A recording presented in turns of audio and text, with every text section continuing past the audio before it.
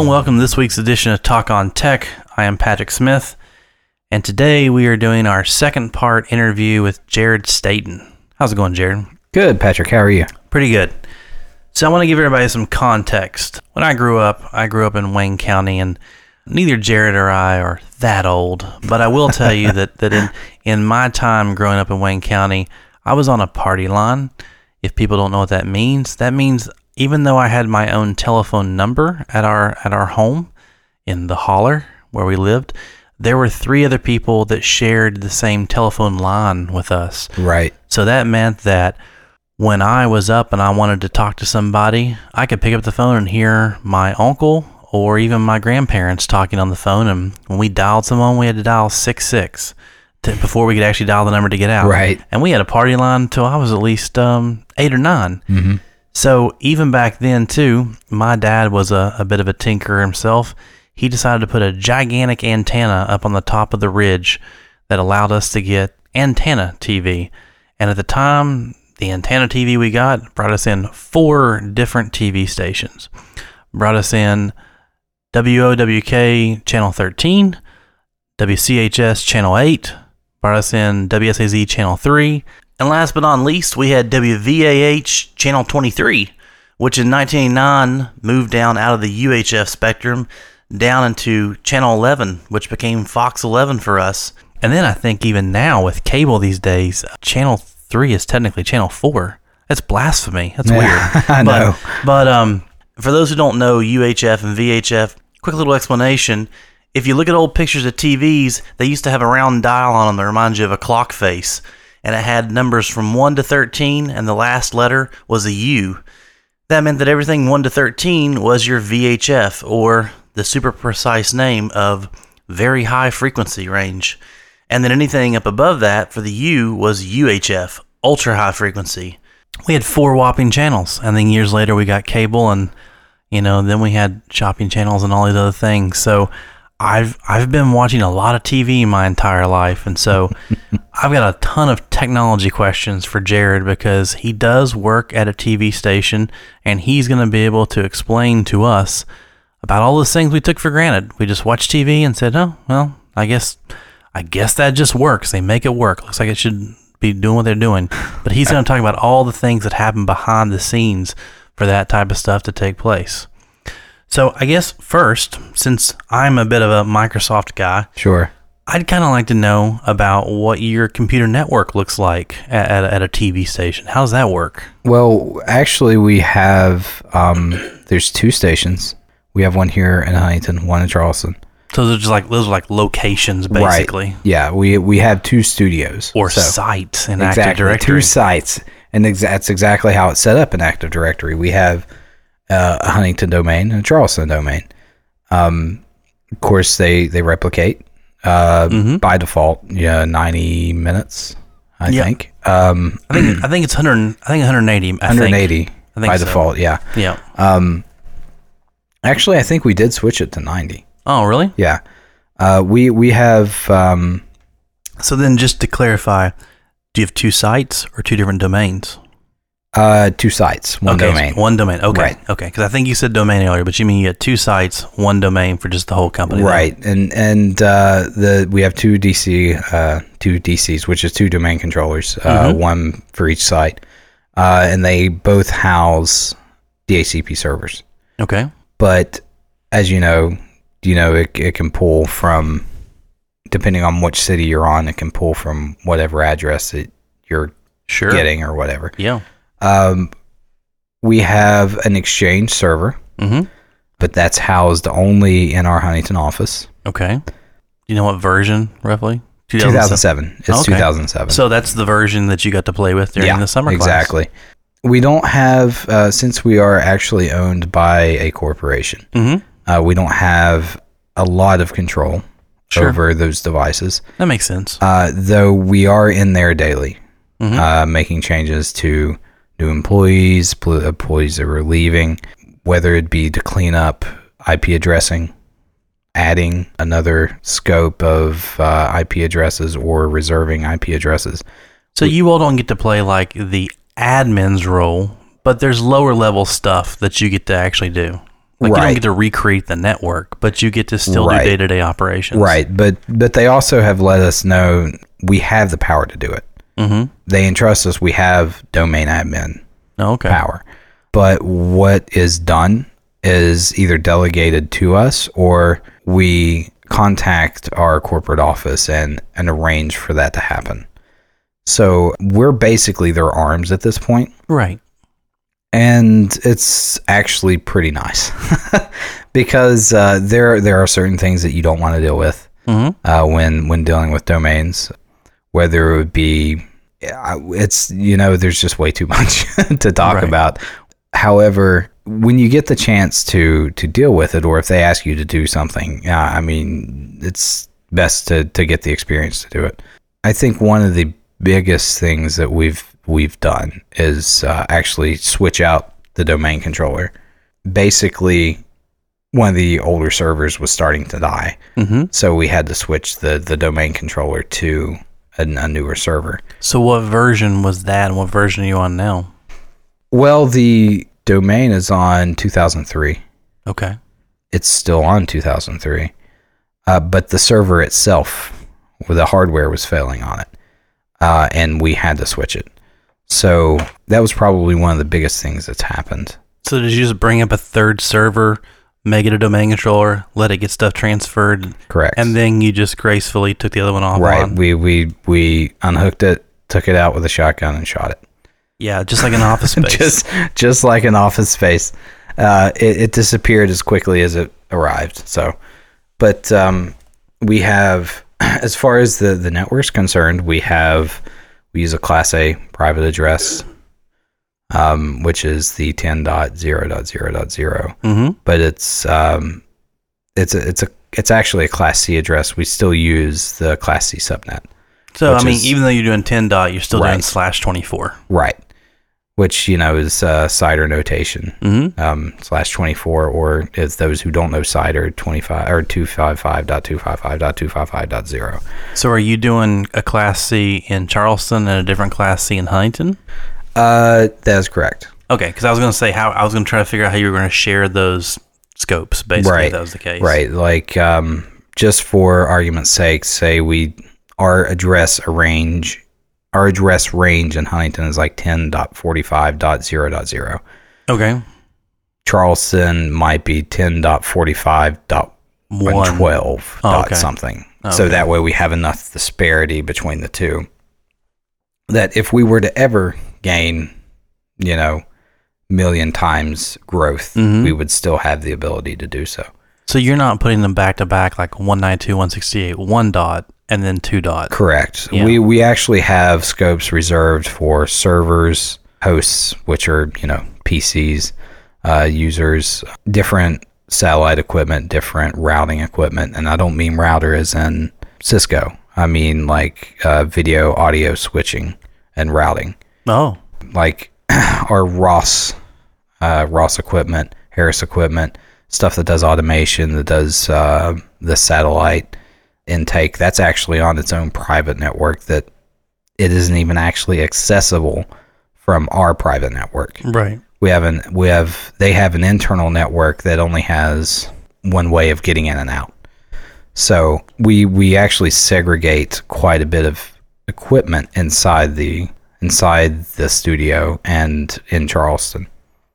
So to segment that stuff, have you had to put them on different forests, or are we talking about devices that aren't even necessarily Microsoft aware, so you can easily be segmented? That's, for the most part, they are Microsoft machines, whether it be Windows 7, God forbid XP, right, or something of that nature. Majority of it is just one forest.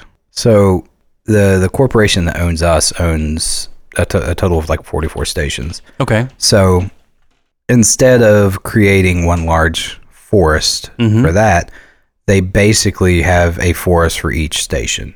So Okay. we don't actually communicate with any of the other stations within the corporation. Okay. Well, I was just thinking when you said that you have equipment that you have to isolate there, technically if multiple devices belong to the same Active Directory forest, there's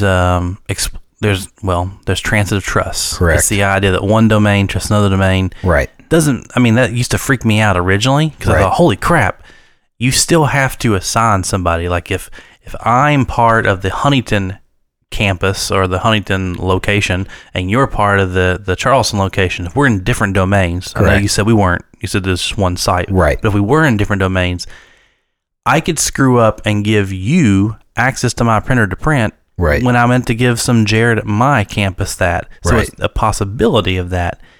If you were in a completely different forest than me and I was in a different forest, our administrators would have to get together, create an actual forest trust or some trust of some ability. Basically, there would have to be a connection between our forests before that could accidentally ever happen. Right. So when you said isolation, I didn't know if you were truly having to isolate those machines. Okay. So, well, there's I did talk about a private network inside of our private network. Yes. Okay. Now that is due to the company that we work with that equipment. They only want access to it. Okay. Is that something you have to do through like Cisco routers and stuff, like VLANs? Correct. I mean, we've got a separate VLAN set up for that. It's got its own exit out of our Cisco router and our firewall that we have, and the only way they can access it is remotely, or if we get our hands on the actual equipment, which happens quite often because we have to be communicating with them, showing them what the problem is. Sure. But I mean, there are small parts within our network that actually have subnetworks, VLANs. We have, I want to maybe count on my hand, this is a rough estimate, probably around 10 or 11 VLANs within our actual network. But earlier when you said you have DHCP, you're not going to be handing out addresses. Those are going to be static addresses. So you were just referring to normal computers on the network getting DHCP Class C address range. Right. It's not unheard of for people to have smaller little networks. Heck, you sometimes would have to do it if you had a router between Huntington and a router between Charleston. You'd have to create a small little network there between. Correct. So that each of the, let's call it the far point of the router, they'd each have to have their own little IP address on that little network. So correct. It's not unheard of. And it's also actually just to prevent the fact that we don't want duplicate addresses out there, that we do run DHCP. We will create reservations for the static IPs so they don't get handed out. Sure. So none of that stuff gets overwritten, and then you have big communication problems between your stations and equipment. Well, I mean, I used to always talk about in class, there's two ways you can go about creating an actual scope. You can either choose to say, here's my whole Class C, and I want you to exclude these addresses. Right. Or you can say, here is a fractional Class C. Mm-hmm. I'm not even going to tell you the exclusion. Right. But I would tell the students, if you go the route of saying my entire Class C is in the scope, those computers, and you exclude them, those computers could still phone home to the DHCP and ask for the other optional things. Correct. Because the DHCP gives a lot more than just an IP and a subnet mask. Right. It can give the default gateway. It can give the DHCP server. Heaven forbid, it can give the Win server. If you still have those, it can give a lot more information, so they could still phone home and ask for that. Right. So, okay. So what about you kind of already talked about a little bit, but for the Cisco people, how's the Cisco side look? Telephony, anything like that? Believe it or not, we're still actually on a phone system that's not VoIP. We've talked about that in the past year of when or how we're going to do that. Right. We have a Cisco 3400 router. We have a 4507 switch chassis, which has got 4 blades in it. So, like when I imagine, I don't think I've ever actually seen one of those. I've always seen a Cisco switch that looks like a 2U, I think. Right, yeah, 2U. It's like a normal switch that maybe has like 48 ports. This must be a much larger, I would say it takes up probably 10U at least. At least, yeah. And you have a blade in there that could be a switch on its own, correct? Yes. It actually has quite a bit of functionality in it. But the iOS that we have in it is set specific, because that's how Cisco sells their equipment. You can have, especially these days, right? You can moved to that.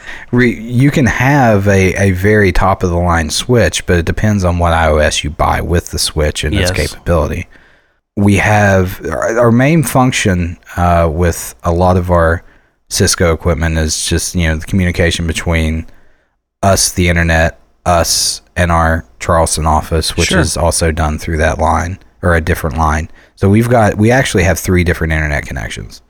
We have the office connection, which everybody uses for internet. We have a backup connection, which is actually our main connection between our 2 offices. Those run on 2 different lines. One's a 50 meg fiber. The other one's a 250 meg fiber. Wow. Now, the 3rd connection is our very, very, oh my God, everything's on fire backup.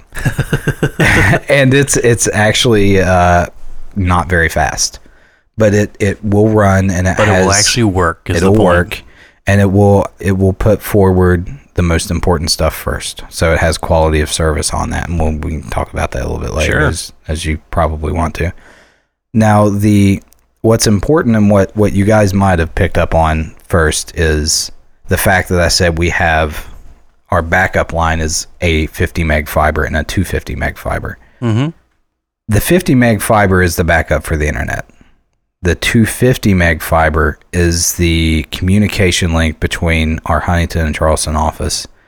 All of our television gets broadcasted between, I wouldn't say it's actually the newscast that gets broadcasted there between that too. I didn't want to say television and exclude the news. But essentially, we saturate that line every day with at least 112 megs during the newscast. Okay. And that's because we broadcast the news out of 2 stations at once. Now, by that, are you just referring to if I'm watching the news, Anchor A could be in the Huntington office, but Anchor B, when they flash to them, could be in the Charleston office? Correct. Okay. And as some networking people will understand, that's called a simulcast, which you're broadcasting out of 2 offices at once, and you're tying up that line, which you have to have twice the bandwidth, we'll say, of what you're broadcasting. Well, I wouldn't say you have to have it. It's just a good plan to have that.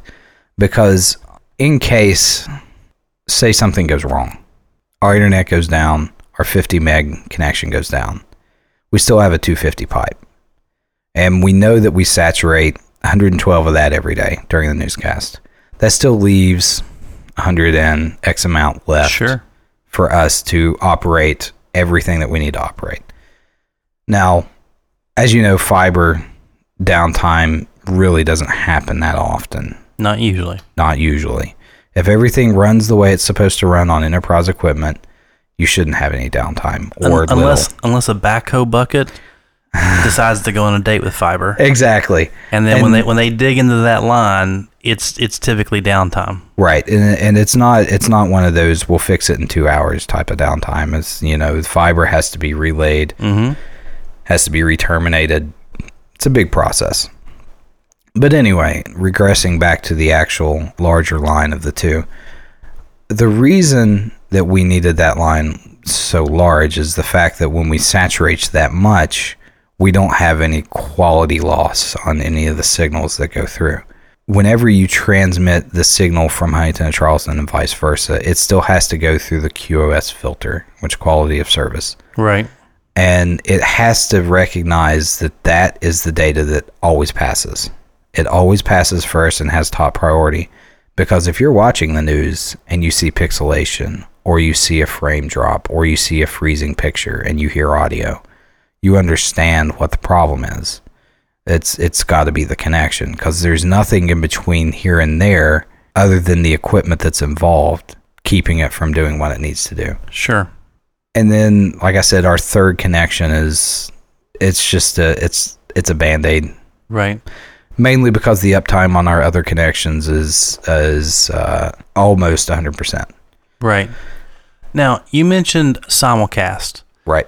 I want to bring that up because I think that means more than what I or the listeners might have gotten. I'm accustomed to watching the news, anywhere. There could be someone doing a live reporting somewhere. Correct. And, I always like to talk about Turd Ferguson. I always like to talk about Burt Reynolds in classes. So let's imagine that Burt Reynolds is in the main news headquarters, and they throw it to Turd Ferguson. Right. Now, when you said a simulcast, some people might say, "Oh, well, all he means is that Turd Ferguson works in Charleston and Burt Reynolds works down in Huntington, and they just happen to be on the simulcast together because I can see their two faces there." Right. And Turd Ferguson can go, and now for this next story, Turd Ferguson's going to talk about blah blah blah, and they'll throw it to him, and it's the fact that you're recording in Charleston, as opposed to being in Huntington. Correct.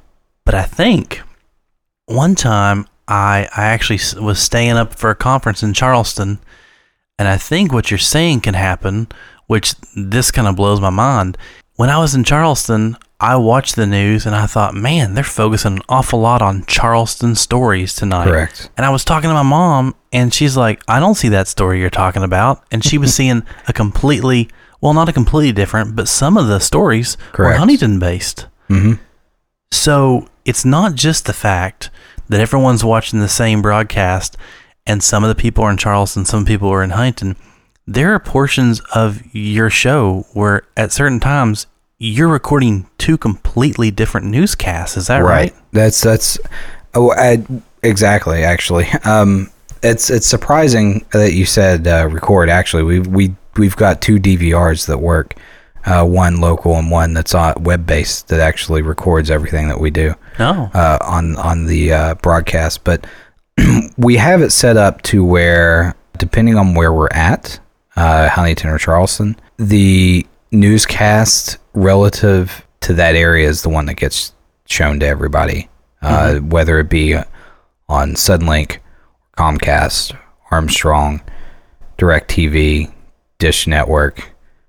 All of that is relative to where the broadcast is coming from. Mm-hmm. So we start the show out. It's a simulcast, but it's showing, Turd Ferguson and Burt Reynolds both talking to each other. And then we go through what's called a split. And what they do is they have to time that precisely. As soon as they get done reading a certain part of the script, our Charleston director hits a big red button, and I'm not kidding. It's big, it's red. And it lights up when you hit it. And what that does is that immediately cuts off the Huntington transmission to Charleston and overlays the Charleston transmission to them. So suddenly the Charleston people just see Turd Ferguson. Right. And the Huntington people just see Burt Reynolds. Correct. And they each are doing their own separate stories. Correct. And hoping they're going to end at the same time? Hoping is not the word. It's very precise timing. Okay. But it's very, very generic in how precise it is. Whenever they put a news story together, they use a program called ENPS, not ESPN, ENPS, right?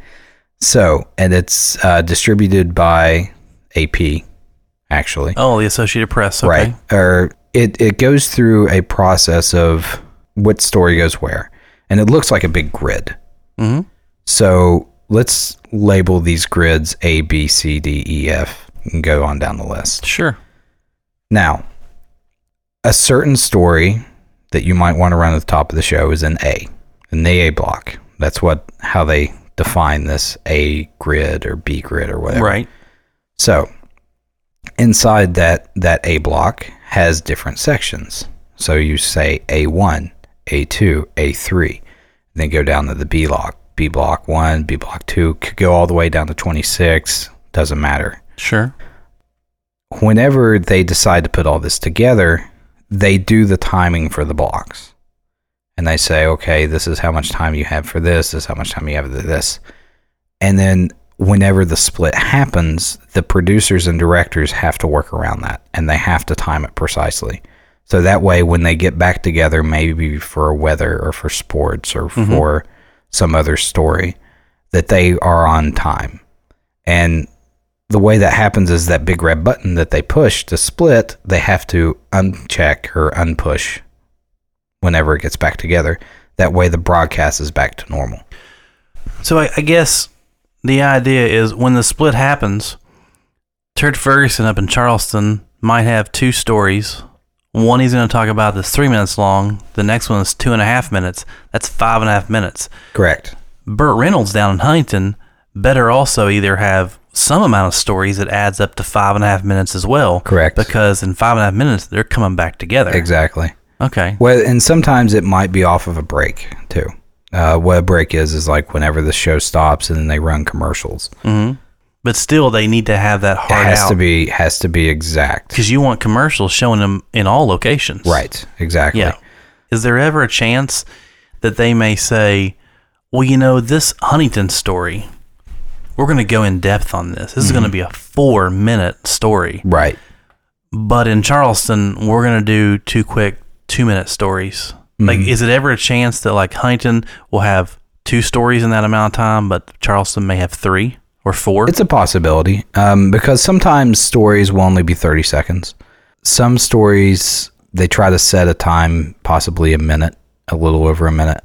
And then they have something called like a package that usually can take up about 2 minutes to even 3 minutes of time. A package is usually more than just the anchor or the person talking to you. They actually cut away, and there's a whole little story that takes place in there, correct? The reporter will have their own video, their own voiceover, maybe shows them walking beside something that they're telling you about. Then they roll a video of the story or an interview or several interviews or something like that. And then it will cut back to the reporter, and then maybe the reporter and the anchor will talk a little bit about it or whatever. But in that time, the director or producer, usually the producer, director usually doesn't talk. The producer will be in the ear of the talent, reporter, or in the anchor saying 5, 4, 3, and then they have to close. They'll have to hear that and know when to close, know to go to the next story. Or they'll go to a video and they're doing an interview. And you're listening to the interview and the reporter will say 15 seconds and then it was over. And what that means is in 15 seconds that recording is going to be over. And the last words that they're going to hear and it was over. Right? So the anchor knows the cue. Mm-hmm. And as a fail-safe, they'll also transcribe the interview in the teleprompter, so they'll also know, right? Just in case, because there's always potential problem that there's communication errors, communication problems. They can't hear each other, scratchy. It sounds overmodulated, or these are all things that can happen in a newscast that can really throw it off. So there's always contingency plans to keep that in check. You were talking about some of the different people's names and their roles. Right. You mentioned like a producer, a director. We've mentioned anchor, reporter. Can you talk about, when I watch the news, I just assume that the anchor must be the head honcho, the big cheese, like Walter Cronkite, right. Tom Brokaw, those type of people were the anchors. So right. I don't sometimes feel like local news really has that unless you got a local celebrity. But we talk about what's the pecking order? Right. As well, actually, pecking order is, I would have to say that it's not more of a ladder of I'm more important or anything like that. I think it's along the lines of all the reporters will write their stories. They'll go checked by the anchor. Like just last week, I was in our Charleston office, and I think it was our producer, or actually, no, it was one of our reporters, said, "Would you to the anchor? Would you mind looking over this?" And she did, and she say, "Well, instead of saying this, saying it like this," and it made it sound better. So she would be like, "Oh, okay, well then I'll go fix whatever it is." Almost like a mentor type thing. Right. I think it's more of a mentor type thing. They do have a lot to say, of course, because for one, they're anchors. Two, they might have tons of seniority over whoever they're talking with. But it's also they all mentor each other when they're there. It really is.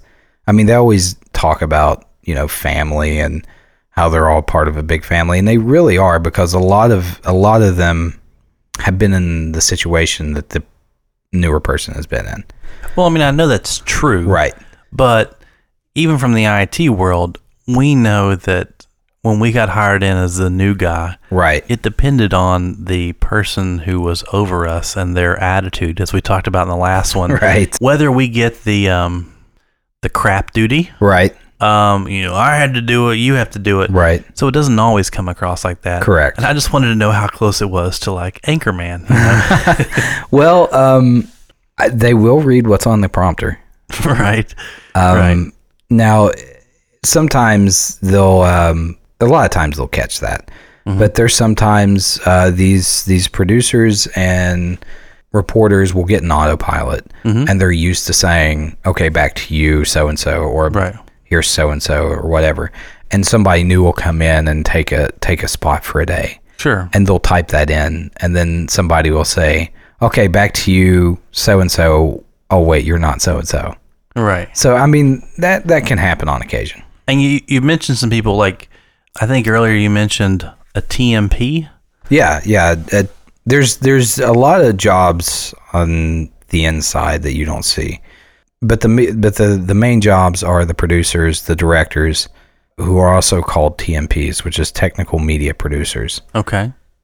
Now I know Oh, I was gonna say, you say producer and director, right? I know that in movies, the director technically, well, actually, to be perfectly honest, it seems like directors don't direct. They're not the ones that call action stuff. There's an assistant director that does that. They just sit back and count the money. The producers are typically the money person.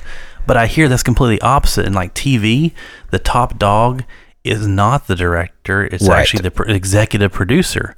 So what do those names mean in a TV station? Well, at the station I work at, when it comes to say so about what gets put on the newscast, that's the news director. And the news director says, use it, don't use it, don't do this, do this, don't use that shot, use this shot. But the news director sees it from an outside perspective. He'll watch the newscast from the office, not from the booth, and he'll take notes, and then he'll look and see what people are doing right, what people are doing wrong, and try to correct that. Now, let me backtrack a little bit. Sure. The producer and the director, all these shows are put together before it's broadcast. Sure. So the script is good to go. The videos are in. Everything's waiting to be broadcast. This, in the world that we live today, we don't have cameramen. All the cameras are remotely operated through IP. So where the director sits, he's got a program that has all the shots loaded, has all the video loaded, and he just has to transition through that whole show at that computer. So the director is like when you see the booth, right? Wherever, that's where the director's at. He's Correct. like running the show. If you've seen like the Emmys and stuff, he's like, we're transferring in 5, 4, 3, 2. Right. And so that's what the director's job is in the newsroom. And in the booth, the director in the booth will always say stand by. And that tells the producer, that tells the talent, that tells everybody, usually I think it's 10 seconds. There's sometimes they give countdown, sometimes they don't, depends. Usually you just wait till that red light comes on the camera, and then that's when they start talking. The directors also, while they watch the time, have to watch for the on-air light. So there's an on-air light above every monitor that they have in the production booth. And as soon as that goes on, they know to hit the music, they know to open the mics up, they know to go to their shots, all that. So it's surprising how automated it is. Mm-hmm. However, it doesn't seem automated. There's a lot going on. There's a lot you have to pay attention to as a director, and the producers have to work with them on top of what all the producer does, talking to the talent that they call floating stories, dropping stories at the last second, adding stories at the last second if that needs to be. Does floating stories literally mean you're pitching a story at the last minute? No. What floating a story means is maybe it doesn't fit time-wise. Maybe it would look better later on in the show. So what they do is they float the story, and inside the program what that does is that marks it as not active. So it doesn't have a particular spot right Right. So what it does is it just kind of floats there and goes, I think should be to the bottom of the screen. Mm-hmm. And when it gets floated, that means it gets taken out of the script. An auto script, which is our teleprompter software, will read that code, understand it, and say, oh, and yank it out. Oh, wow. I didn't think about that. I didn't think about that when stories get moved around, there's software out there that automatically repositions the text almost like, I mean, for them, it's literally closed captioning to a degree. For us, it's closed captioning too. We're just not reading it like they're having to read it out loud. Right. But moving that around automatically happens. Yes. And there's good things and bad things about that. Sometimes there's a problem where if you float too many or you're too close to a story and you float, it takes everything out of the prompter and then reloads it back. And then sometimes that can get to a point to where that will make the anchor lose where they're at on the script.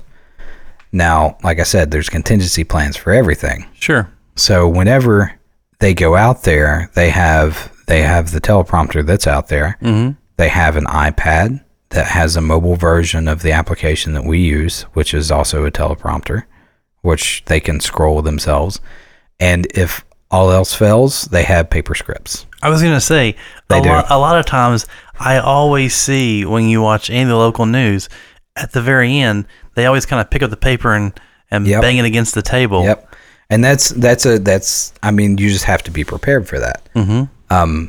Because it is live television, and any small mess up can reflect badly. Well, so if you've got paper script or you've got an iPad, aren't they going to notice that you're looking down the whole time?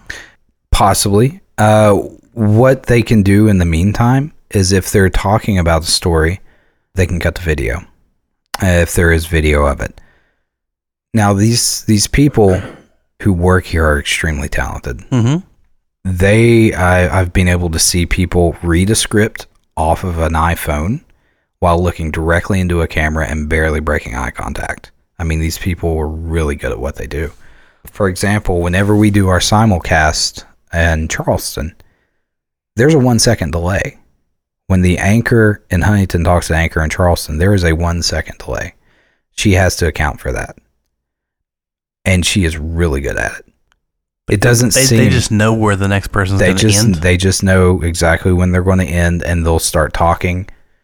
In her ear, he's not done talking. Right. But he is on our side. So she'll start talking and start going into saying whatever she wants to say or needs to say according to the script. Talking back and forth like that is very, very difficult if you don't know the timing difference. And that type of ability is what's impressive to me as to, a side of, I just got to read a script. Right. There's a lot more talent and technical skill you got to have built into that. And the ability to be friendly with everybody when they go in public and being able to socialize with anybody who wants to come up and talk to them. Because let's be honest, when you see somebody famous in public, whether it's a local celebrity or you kind of want to go talk to them. Yeah, you're on TV. Whether or not you really want to go talk to them, I mean, you just have that urge. I wonder what this person's really like, and they get that a lot. And I see it happen a lot. So, I mean, everybody has a very important job at that station, even though it's hard to say exactly how important people's jobs are. Right. If one cog in that whole system falls off, it's not going to work right. So it seems to kind of summarize, for lack of a better term, the pecking order. The news director kind of seems to be the general. They're watching the broadcast. They're giving notes. They're making corrections for the next one. The director is the person in the trenches. They're truly directing and creating that particular newscast. Even though they both might have talked about it, the news director is very hands-off when the live stuff is happening. Mm-hmm. Whereas, wait, did I say that right? The news director is, but the producer is the one who's down in the trenches then, right? Yeah. But, well, both of them are, the producer and the director. See, whenever they put together a newscast, the producer says, okay, this is what story I have. This is what videos we have. This is what I want to do. Director goes, all right, I'll decide whether we want to go to boxes or 2-shot or whatever shot they want to use. And they code it. And believe it or not, it's coded in XML. Some of the stuff runs off SQL. Okay. So the code, it's very intricate how it works. We've got multiple systems that do the shots, that relay all the information to the switcher or whatever device it needs to be relayed to, and goes to the shot. But it's down to the point to where it's double click, drag and drop, copy, paste code, stuff like that. But it's not like they don't know what this stuff means. Right. They know exactly what it means, how it works, just because it's getting to a point to where it's automated and you just maybe hit a space bar or something like that. They know immediately when something doesn't work right, when it doesn't look right. They know exactly how to cut out of it if they need to, or they know how to work a backup switcher if the switcher fails. You know, it seems at first glance you think, well, she's just talking to the anchor and he's just hitting a button. That's not it. No, it's not it at all. When you look at the intricacies of how each system works together for a newscast, it's very impressive. When you say switcher, am I correct in assuming that's the thing that lays all the pieces we see on screen together? Yes. So, I mean, right now, for anybody listening to this, thinking about it, you think about a news broadcast, they just don't show you a close-up of a person. On the bottom of the screen, there could be a ticker going by with like stock stuff. Right. That's a graphic. Right. Something's providing that. Right. If you're watching like nightly news and they're talking to someone in Afghanistan, they'll show a picture of the anchor on the left. They'll show the person in Afghanistan on the right. They're in little boxes. Right. Their names are below that. Right. That's all graphics. There's all kinds of combinations. I almost feel like you're using PowerPoint. There's all these different ways you can format your slide. That screen is a slide, and the switcher is having to lay all that out. Right. And you're saying beforehand, the news director and the producer figure that out up front. Right. But who's hitting the buttons and having to do it all and execute it? Who executes all the transitions and the graphics is the director. Okay. The timing and knowing what stories need to go, what need to be floated, which ones need to go on first. Producer does that. Okay. Now, when you start talking about graphics and tickers and bugs and stuff like that, people might not understand. Bugs. Do you ever have that application on your phone called WeatherBug? Oh, yeah, the one that like beep, beep, beep. Right. Yeah. It's similar to that, but basically what it is it's our time and our date and our logo on the bottom right that shows you what the temperature is outside, the date or the time, and then just our little logo. They call that the bug. Okay, because that also kind of reminds me of, I think Fox Sports did it first, but the box. Right. Where they always showed you what the score was and stuff. And I listened to a podcast one day, and they're like, we didn't do that before like 1995. And I thought, are you serious? Are you serious? They showed football games, and at any given time when you turn it on, you didn't know what the score was? Right. It's crazy. It is, isn't it? But it's kind of like that. It's exactly like that. And we have things called tickers, which run, you might be more familiarized with it now that we have 24-hour news, finance, all that. The scrolling bar at the bottom that shows all the information is usually what we call the ticker. And then they also have to run the lottery. It's very, very important that we show the lottery. All right. Every day the TMPs have to take down the lottery numbers, enter them into a system, put them on TV. So whenever Jeopardy comes on, they hit that button, and then all of a sudden you'll see that little ticker rise up, and then you'll see the lotto numbers, and then you're good to go. But there's always somebody behind the scenes having to push those buttons, right? Having to go with the flow if something doesn't work, and all that gets generated from multiple systems that we have, whether it's graphics, whether it's another server that controls Cambotics, which does the camera, remote control, or if it's our audio board, which usually most of the stuff is routed straight through the switcher. Which all that is networked. Right. Which all of it is networked. And so all that kind of falls under your domain. Exactly. And that was the thing whenever they hired me on. They said, you got to understand something, and it's not just domain controllers. It's not just Cisco equipment.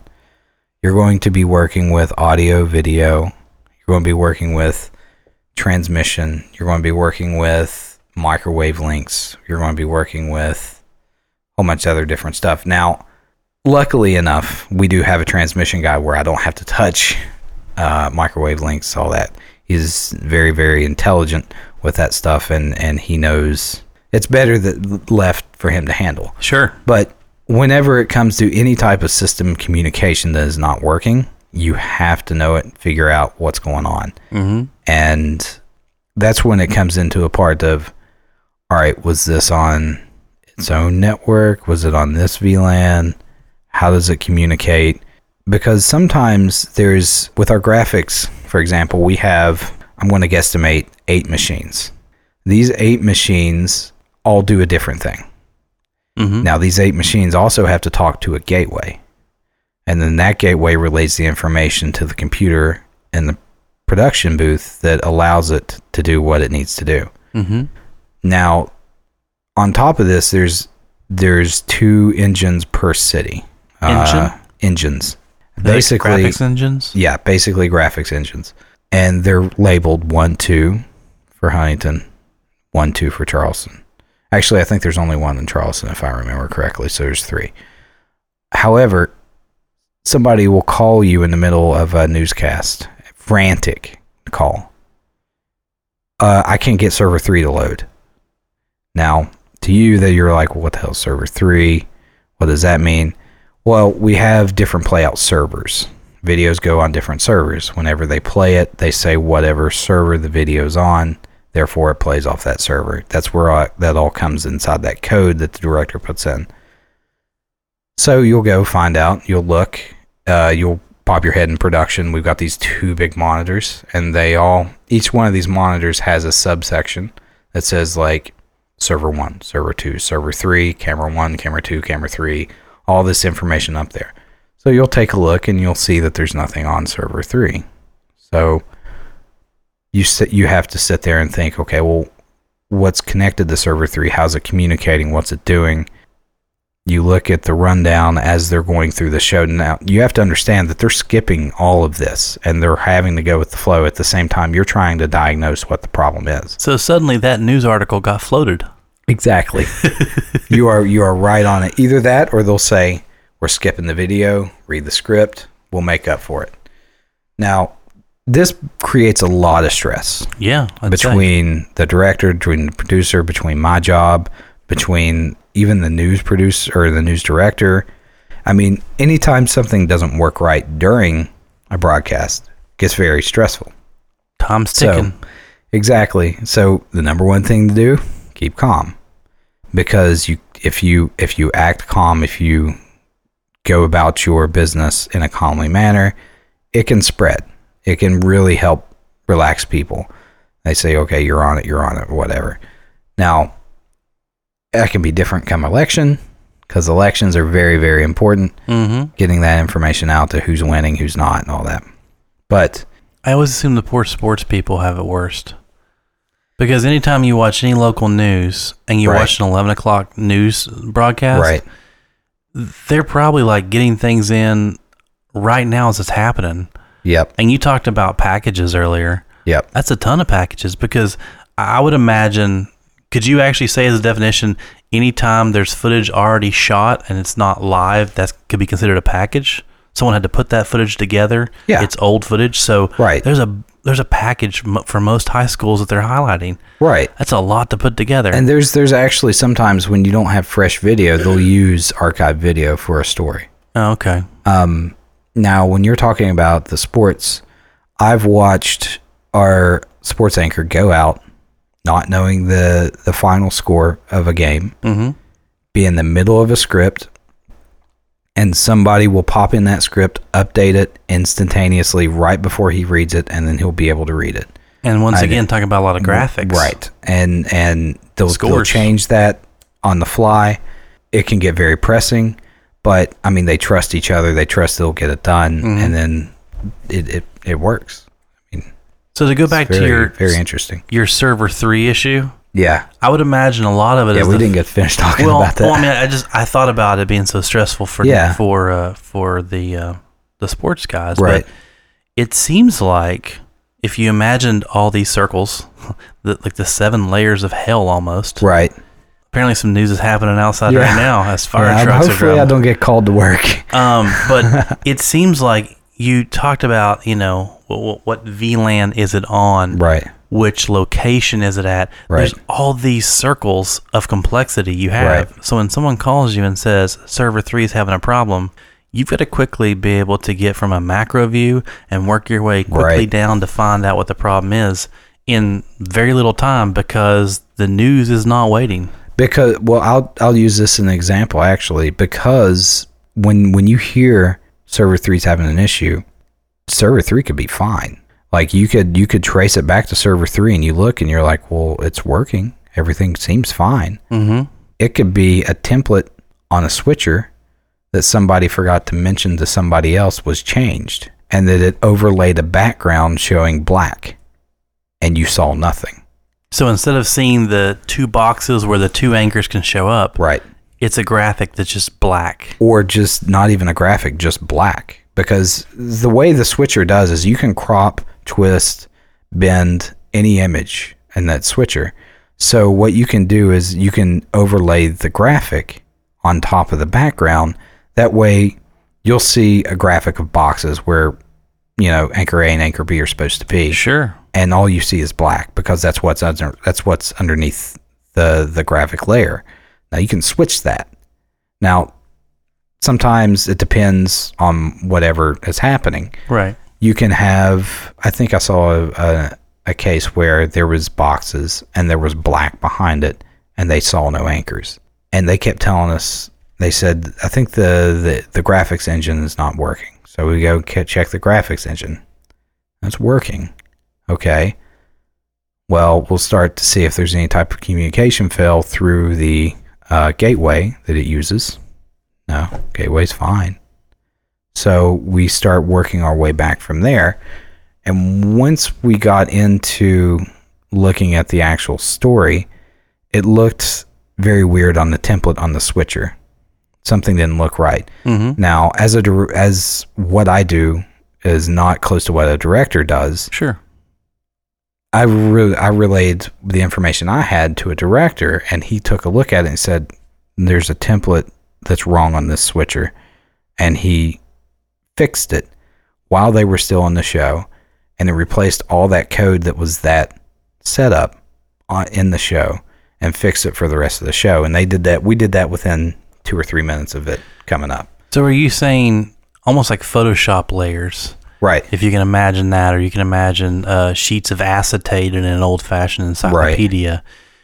Right. The anchors were there, right, but they were on the bottom, and what should have been the black background was on top of them. Right. And then the boxes was on top. It would be like going to a school play, and the curtain they have in the background that's supposed to show the background scene of where these actors are playing actually comes down in front of the actors, right, and the actors are acting behind the actual play curtain. Right. Wow. And that was that. And see, the directors will queue up shots before they happen. Mm-hmm. So in other words, they'll tell the switcher, okay, get this shot ready. That shot will come up in one of the monitors up there, and then they'll have to next to the shot and where it'll actually come up and actually display. Now, he was going through his shots and in the show, and he looked on the monitor where the rundown is, which rundown is like the kind of the script, basically, or the outline of the show. Right, exactly.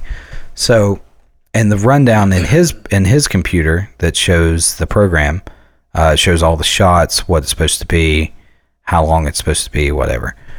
He looked, and it showed a little warning sign, which to us in computers, we know that as the yellow triangle sign with an exclamation mark, mm-hmm, right?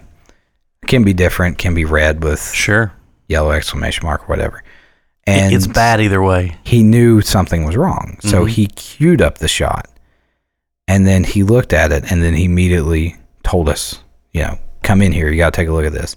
And he skipped it. Skipped the shot, said we're going to go with one anchor. Yeah, we won't do a 2-shot. We'll just do a 1-shot. Right.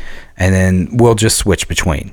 And that's what they did. Like the old-fashioned way. Camera 1, camera 2. Camera 1, camera 2. So after we had figured out that everything on our side is functioning correctly, we grabbed one of the directors that wasn't in the booth at the moment, said, let's take a look at this. And we worked with them. And like I said, within 3 minutes, we were able to figure it out and got it switched for the rest of the show. Everything was good. Okay. But that's how quickly things can go wrong and how quickly they have to be fixed. Right. Knock on wood, 9 times out of 10, the shows go off without a hitch. But there are days that is the perfect storm where one system will fail and then another system will fail and then the switcher will fail. Dominoes. Right. And it's not like just because one failed, they're all going to fail. It's just because it just happened. Mm-hmm. There's no real explanation why the graphics engine failed and the switcher failed at the same time, right? There's no correlation between the two, and there's no reason that it happened. It just happened. So, wow, you got to be prepared for that. Well, let's talk about what happens when it's snowing outside, right? And they cut to news, and you decided to send a meteorologist outside to go, look, there's snow on the ground. Right. Is that considered a remote? We call it a live shot, but yeah, we will do remote shots like that. Because in most TV shows, when you see even as recent as Iron Man 3, when that movie came out, Tony Stark got into this news van that had the giant satellite dish that went up and was really high in the air and stuff. Do you guys use those still? I don't think we've used one of those vans in 2 years. Wow. 2 or 3 years. So what are you doing now? It's mainly cell signal. Our live shots are very compact than what they used to be. And what do you mean by compact in that Compact regard? as in, it's very... When you wanted to do a live shot, you had to take the van. Mm-hmm. And then the van, of course, like you said, has the big satellite dish on it, has a big rack of equipment with it. And inside the van, you've got everything that you need to run a shot. It could actually be considered a mobile news vehicle, where you can do your producing, your directing, your editing, all in that van. You can make your package in there. Right. Now, the way we do it now is that we have this little backpack, like basically a school backpack, and inside of it is this machine that runs a Linux operating system that runs cell signal transmission. Oh. It connects up to, it varies on how many connections it can have. Right. We run 6 cell cards. Basically, they call them air cards sometimes, but they're with usually AT&T and Verizon. And what it does is it combines all the transmission power of those cards into one transmission. So it load balances the video, the audio, and all that, so it can communicate back to us. Are you saying you have 6 cards in that backpack, or you have 6 cards at the office that the backpacks can be sending 6 cards in the backpack. Wow. And then we use, of course, that's all we need. That's all the equipment we need. The rest is taken by the cell tower or by Verizon, by AT&T, and it's routed publicly through a certain IP address with this company that we purchased this through. Mm-hmm. And they feed it directly into one of our receivers of theirs that we have in our office. Are they feeding it to you still through cellular, or are they doing it through like fiber optic or something like that? I want to say it's still cellular. Okay. I think it just routes through the cell towers back to where we come through. Eventually, it's going to come in through the internet. Sure. Because it's the way it routes. But it goes through the cell towers. Cell towers then figure out where it needs to go. And I think it goes to their office, reroutes to ours through the internet. I'm pretty sure that's how it works. So you basically have like 6 LTE connections in that backpack? Yes. Or better than that? Yeah. Oh, no, basically 6 LTE connections. And that's good enough to stream you HD video? Yes. Live HD video? Yeah. And here's how it works, actually. We have 4 receivers for this, which means we can have 4 shots going at the same time. Now, when those backpacks connect up to us, they have to call us. And they have to say, okay, I have my shot up. How's it look? And what we do is we look at the bandwidth that it's pulling in. We look at the delay that we need to adjust. And we can raise or lower the bandwidth cap. Whether or not they're getting good signal, getting bad signal, it depends. Say they go to BFE. Sure. Right. Which, I mean, Wayne County, right. A lot of Wayne County is considered BFE. Well, we cover a lot of areas where that's very possible. Sure. So we go to BFE, they connect up, maybe 2 or 3 of the cards connect. And maybe we're getting 700 kilobytes a second at most. Now, to you, that's not enough to stream HD. However, if we adjust the delay to say from maybe 2 seconds to 4 seconds, it buffers another 700, giving it actually a 1400 bandwidth, considering it's delaying and letting all the video come in and then producing the video for us. So anytime that there's low signal, we have delay that'll allow us to get a sort of a better connection. Because you're almost saying that you're allowing, even though someone is speaking into a mic and on a camera, 1 second of video, you're allowing it to send in 2 seconds, so it can send double the amount of data over that cellular connection. We're causing enough of a delay to where it will buffer, it will do its asymmetric replication. Exactly. And send it directly to us. Now, the neat thing about it is they just upgraded the software. Before, whenever you did that, it would cut the video, it would transmit, and then boom, finally we'd see a video again. They actually upgraded it to where we can adjust it on the fly, not lose our connection, and that way, just in case all of a sudden we see sudden pixelation, sudden bandwidth drop, boom, we'll just crank it up just a tad to get that back. Now, there might be a little bit of a delay of back to you, but it still provides a clear shot. Could you cheat and just not let them be full screen? Put them in one of the graphics, and so you can use a lower resolution video, you could. Right? You really could. If you wanted to do that, or if you start to see a lot of pixelation, you could actually just let them talk, go to a video, go to a graphic, go to something that doesn't show them clearly on the screen looking like, an 8-pixel video game. Right. So, but I mean, how about the audio though? Aren't you going to have to worry about the audio? I mean, if your video is coming through pixelated, that means there's going to be degraded audio, right? Degraded audio you can definitely tell anytime the signal degrades. However, the audio doesn't sound as bad as the video will look. Whenever we start hitting down around like the 600 kilobyte round, because we usually run 4 meg, 4,096 total kilobytes per second. Sure. But that's exactly 4 megs. So when you start dropping that down into 2 megs, even up to 1.5 megs can be considered HD.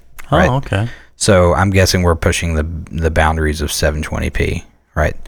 So whenever you start dropping below that, the further down you go, the more pixelation you get, and then that's when you get sound degradation. And that's when you get somebody that sounds like they're talking to you from a tin can in 1985. Right? So you just start hearing the sound degradation. So I know you've told me previously that the IT side of the fence isn't all it's cracked up to be. You have to do a lot more than just the IT. You sometimes have to clean some of the actual equipment that's used. That's a part of maintenance. If you would call it that. Now, you got to understand, we have 35 racks of equipment. They're going to get dusty. Now, it's actually a lot better at this job than it was at my previous job. Previous job, I had to get up on a roof and look for a leak. That Was it a leak over the rack? No. Then I'm confused. Nope. It was just a water leak. They wanted to know where the water leak was, so they sent the IT guy up to take a look at it.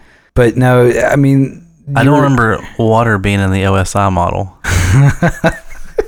Well, I mean, that's there's not really much you can do about that sometimes. When your executive director says jump, you kind of say how high. Right. But that's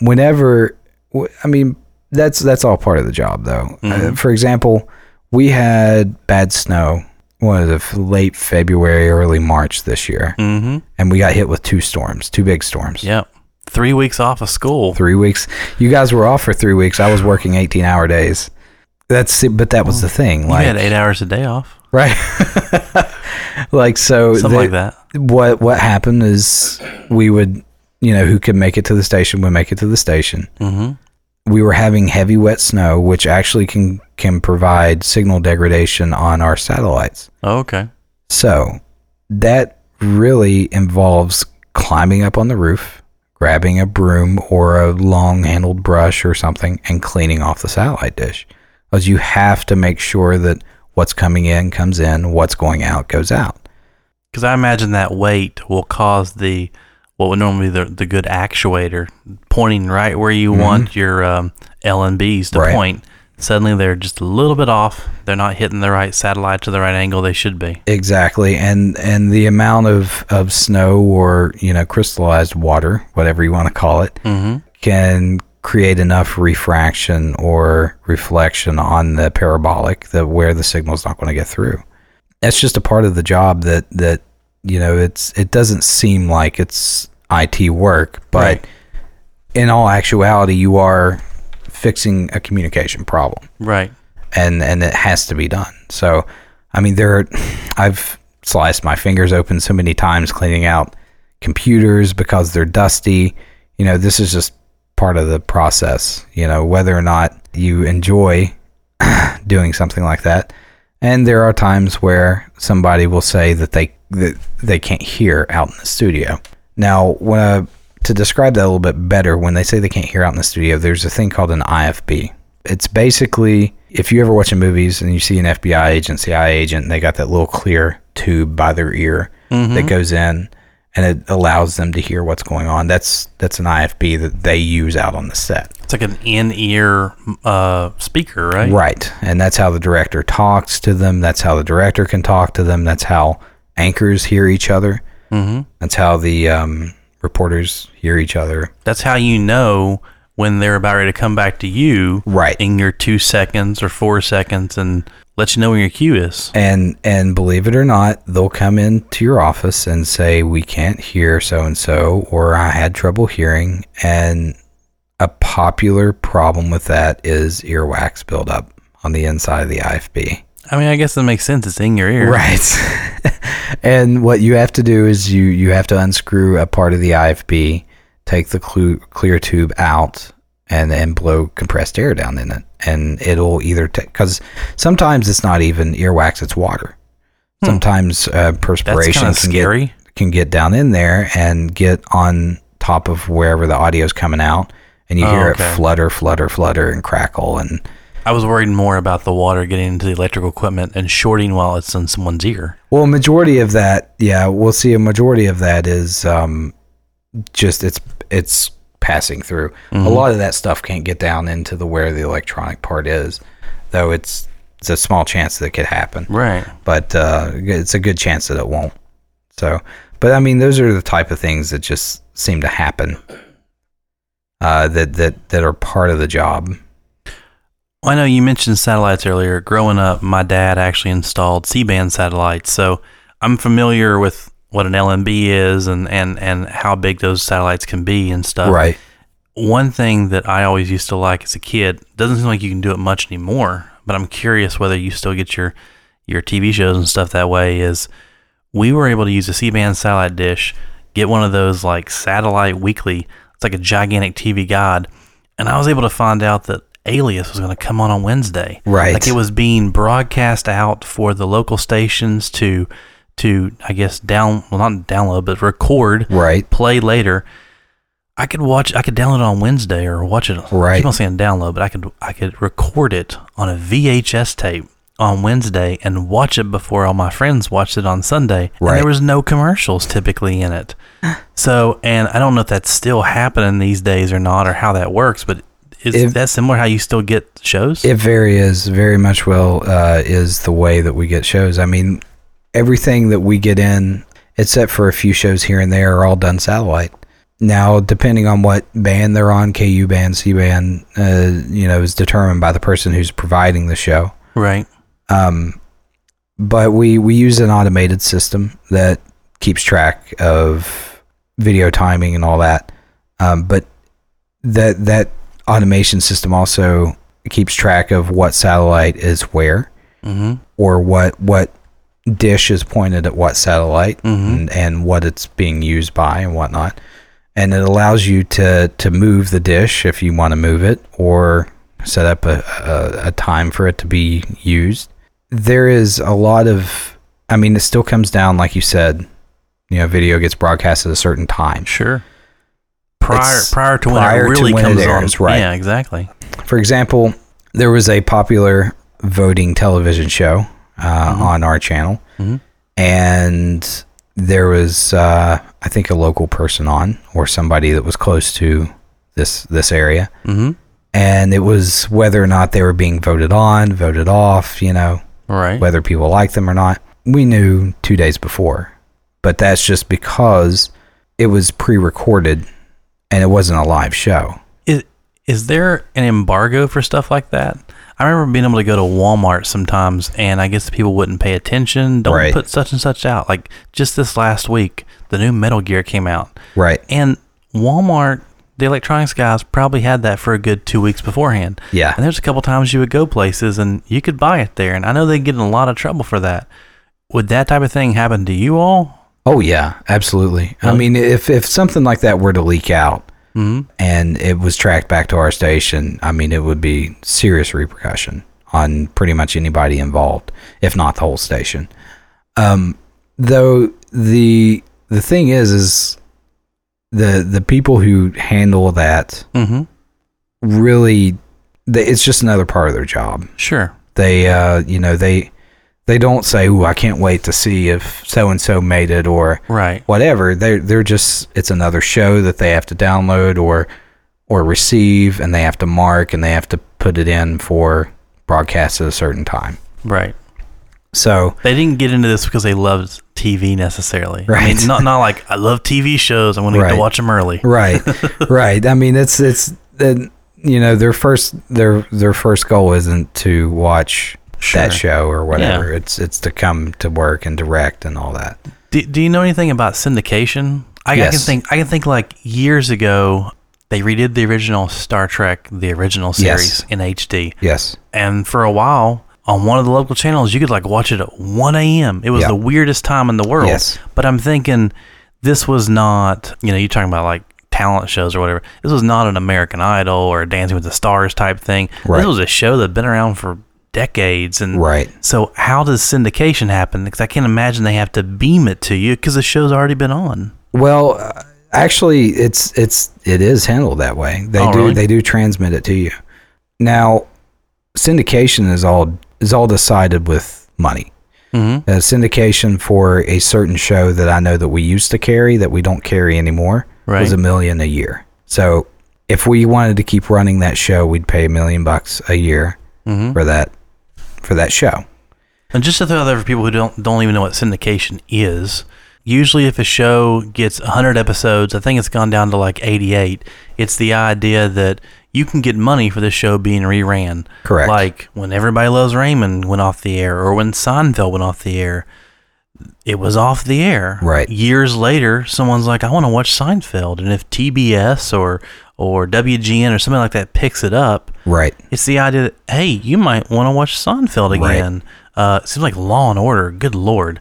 Law and Order shows on like TNT. It's on everywhere. And I'd imagine some of those deals, like you were saying, $1 million deal, if you paid less, they might go, well, if you're paying less, we're going to allow other competing stations to also get it. But if you pay $1 million, it might guarantee you that show is only on your station. And even though that show is not live or not current, right, if someone wants to watch it and they don't own the DVDs or they don't have Hulu, they're going to watch it on your station because I loved that show 5 years ago. I want to watch it again, and you get the advertising from that. Right. Well, I mean, and that you can that all fluctuates inside the business. For example, say you're doing that show that's $1 million a year, and you are running it, then you understand that maybe that's when the most popular time to watch your channel is. So that's when you start selling the most expensive spots for the commercials. Right. And that way, these big companies are getting the spots that they need. You're making back the money, and, could be a win-win situation. Other times you have to look at it from outside perspectives and saying, we're really making money on this. Is this really worth it? It's supply and demand. Right. I mean, because I know recently Hulu was they were like, oh my gosh, Hulu now has all the seasons of Seinfeld. Right. And they probably had to pay a bunch of money for that. And it's not true syndication as we think it. It's not showing on TV, but it's the fact that you could watch it. And so somebody may have signed up for Hulu just so they could go back and watch Seinfeld. It's the same thing, except for you all, it's appointment television. Right. So it's very, I mean, of course the higher ups nowhere close to my position decide, what shows are we going to run, what shows should we run, which ones should we not run. Right. But it's a very flowing environment to where somebody might come to work that day and say, you know what, we're not going to run this show anymore. Right. And immediately you start looking for replacements. You start trying to figure out, how is ad sales going to go with this? Mm-hmm. What's the drawback with our audience? I mean, the demographics going to be that's been watching. How are they going to react? Sure. So there's a lot of things you got to take in consideration for that. Right. Well, I know working in the field before I got a hold of you about doing the podcast and actually being on here, we talked a bit about the audio stuff. Right. And you talked about being able to pick out things, and I was all worried that you'd listen to previous podcasts and been like, oh, I can hear that. No. See, after a while, I would say to everybody listening, I was in no way an audio video guy at all. I knew computers really well. I liked them. But if you asked me what an XLR was at the point, which to everybody listening who doesn't know what an XLR, it's a specific connection. If you would have asked me what that was, I would have had no idea. I would have told you it's what they plug in professional microphones with. Right. The ones that aren't USB, the ones you got to plug that cord in, that's XLR. Right. See, and that's something I didn't know. I don't know stereo, mono, 5.1 to 7.1, or whether or not how many channels of audio are coming across the line. Whenever we do a broadcast, sometimes it'll be 2-channel audio. Sometimes it won't. It'll be something larger or different or whatever. So whenever I started working there, it's little things you start to pick up on that these engineers, the actual engineers that I work with, that deal with mostly the satellite communication, mostly audio, video stuff, they kind of teach you, and you pick up here and there, and then you start listening, and then you can say, well, that mic's hot, or that mic doesn't have enough, it's got too much background noise. The camera needs to iris down, which means it needs to close the lens. It's overexposed. Right, it's overexposed. It needs to close the lens down. Or they need to change the white balance. They look blue. Why do they look like a Smurf, So it's not really fluorescent lights. Exactly. So it's at first, I had no idea. But now I've worked there for a while, you start to pick up on this stuff, and you actually start to see this stuff in a different light. So when you listen to a podcast, you listen to the clarity of the voice, you listen to the background noise, and it's not something that you do on purpose. You start picking up on these things because you were taught, well, if you hear this might be the problem. This is what you might need to do to take care of that. So believe it or not, I mean, I've started to pick up on that quite a bit. But I can say with a lot of confidence that your podcast is pretty solid. Oh, well, thank you. I figured it's probably like how if a director goes and sees a movie, they're probably in director mode. They're right. like, oh, I would have used that other shot, right. and this and that. So, yeah, well, you were talking about some good equipment and some good advice even for people who wanted to record audio, because I think you talked about some setups you all use right. for audio. Well, we have audio booths. It's what we call them, audio booths. Mm-hmm. But we have the foam tile that you use to reduce noise. Is that kind of like an egg crate? Right. Mm-hmm. But these are a little bit different. They're completely V-shaped with like real tall ridges and stuff like that. So we have two of those booths in Huntington mm-hmm. that have that all over the walls. But we use a computer to record. We use a Blue Yeti mic, which is a USB mm-hmm. microphone. We make sure it's not an omnidirectional or bidirectional or anything like that. And with that mic and with a program called Audacity, which is free to download, mm-hmm. It records it's very professional sounding. Mm-hmm. And it's done with just a computer, a free program, and maybe $150 mic. Right. So if you're wanting to get into that type of thing, right, you can look at these types of mics, the ones that are USB. You don't have to have an audio jack or anything like that, and they record fairly well and almost to a professional grade. Mm-hmm. So, I mean, don't think automatically that you need this $800 mixer. Right. And you need a $400 sound card and all this. This can be actually relatively cheap if you want to get into like YouTube videos or recording podcasts like you're doing here and all that. So. Right. I've heard of the Blue Yeti mics. I've not actually used them, but I just kind of relied on some of Josh's expertise. So right. This board that I use is called a Zoom R16. Right. And it actually has a place on the bottom I could put in 8 AA batteries, so I could actually record this out and about without any power. Now, see, that's very handy. I don't very, know. very interesting. I don't know how well it would work, right, or how long I would have audio for. Right. But you could you put straps on it, like a messenger bag almost, right. and probably carry it around, like interview people and stuff. And then it does use the XLR mics, like you were talking about. Right. I think these are like $90 a pop. Right. But you need something to put them through. The exactly. Blue Yeti plugs into USB in your computer and you're exactly. good to go. Exactly. You can do electronic mixing if you need to. Mm-hmm. You can adjust the gain in Audacity by itself. Mic level you can adjust on the computer itself. Sure. So, there's a lot of things that you can do just with the PC alone that allows you to make the sound better or worse or louder or quieter or whatever your end goal is for the audio. Well, closing thoughts here. Yeah. Based on people listening to your experience at a TV station and knowing from the last podcast what your IT background is, can you talk about what you've learned about working at a TV station, and if somebody would want to possibly work in IT there, what they could expect, that type of thing? Like, so what you've learned from there, and maybe what your expectations were, and what they should be now for someone who's coming in since you've been there a while. The first thing I would like to say is to be ready to adapt.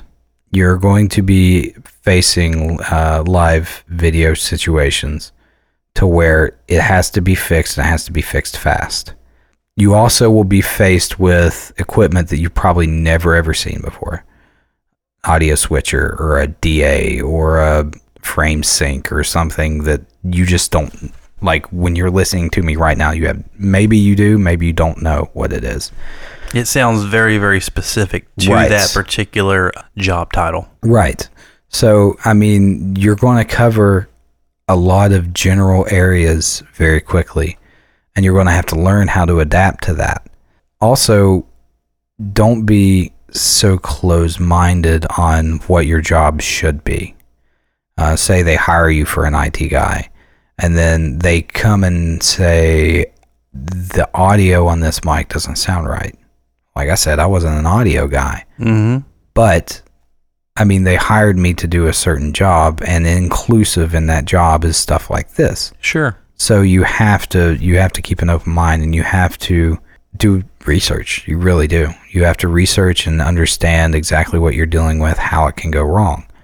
Another thing is you should understand that in any IT job, especially with this one, there are going to be nights you're going to get called out. Very late, very early. You might have just left. You probably aren't even in your car yet. They're going to call you because there's going to be either a major system failure or there's just a little thing that needs to be taken care of. A lot of the times you're going to go about your day just as normal. But there are situations that are going to require your attention when maybe you don't think need your attention. But just understand that you have to be quick about your actions if you're going to do something with live TV. There's always a better way of being preventative in anything that can go wrong. And generally just be able to go with the flow. I mean, there's times where there's an issue and you have to go into a booth and there's 10 people in there trying to help fix an issue, and you just have to fit in that. And you have to do your part. You can't get in anybody's way, or they can't, vice versa, get in your way. And you have to understand sometimes when people are under high pressure that they'll snap, they'll be mean. You can't take it personal. That type of pressure is rare in IT jobs, depending on where you're at. If you're at a lawyer's office, or you're at a bank, or you're at a library, right? So the pressure is very different, but you have to take in consideration the pressure that other people are under along with you, so you can understand that as long as you keep a cool head, as long as you're calm and collected, you'll be okay. So if you do stuff like that and expect to go into this job and do it with confidence and do it with an open mind, I think you'll do more than excel. I mean, they'll definitely notice how well you do and want to keep you around. And it does seem like, just throughout there, that it was very fortuitous that you took Jack's wireless class. It was actually. Don't ever bypass something because you don't think it's going to be important to what you actually want to do, because there is no idea of telling what system will just randomly pop up in your business. Whether or not your boss comes to you and says, tomorrow we're going to talk about going to voice over IP. Or in a more realistic sense, they'll say, our phone system's old. What do you want to do? So for example, just last week I was tasking with finding a new door card system for security. Our door cards are getting old. We have an old system. Mm-hmm. It needs to be replaced. I know nothing about door cards other than how mechanically they work. So when it comes to stuff like that, you have to just kind of go with the flow and expect to do some research and do your job. If it were me, I'd drive down to the Army Corps of Engineer and be like, can I ask what you guys are using down here? Which it's one of the good parts about college, especially at MCTC. I actually talked to Greg. I said, did you guys deal with door card systems when you worked at his consulting his consulting job? I guess you would call it like the contractor job, I guess. Yeah. And he told me, he goes, no, but get in touch with these people. And I've been talking with him off and on for about a week to figure out a solution. And networking. Right. Networking goes back to networking. It's very important that even though you might lose contact over a while, these people are still getting experiences in either the same field or a different field. And they you might be able to get help from them and vice versa. So, yeah, it all comes back. It all comes back. Well, Jared, thank you very much for sitting down and doing this. I had a lot of fun. This marathon 2-episode podcast talking about your experience in IT and also all the technical stuff you get to do at the TV station. Well, thank you very much. Oh, you're welcome. And once again, that's going to do it for us here on Talk on Tech. I am Patrick Smith, and just as a reminder, we are on Twitter at TalkOnTechMCTC, and we're also via email at talkontech@gmail.com. Thanks a lot. Until next week, have a good week.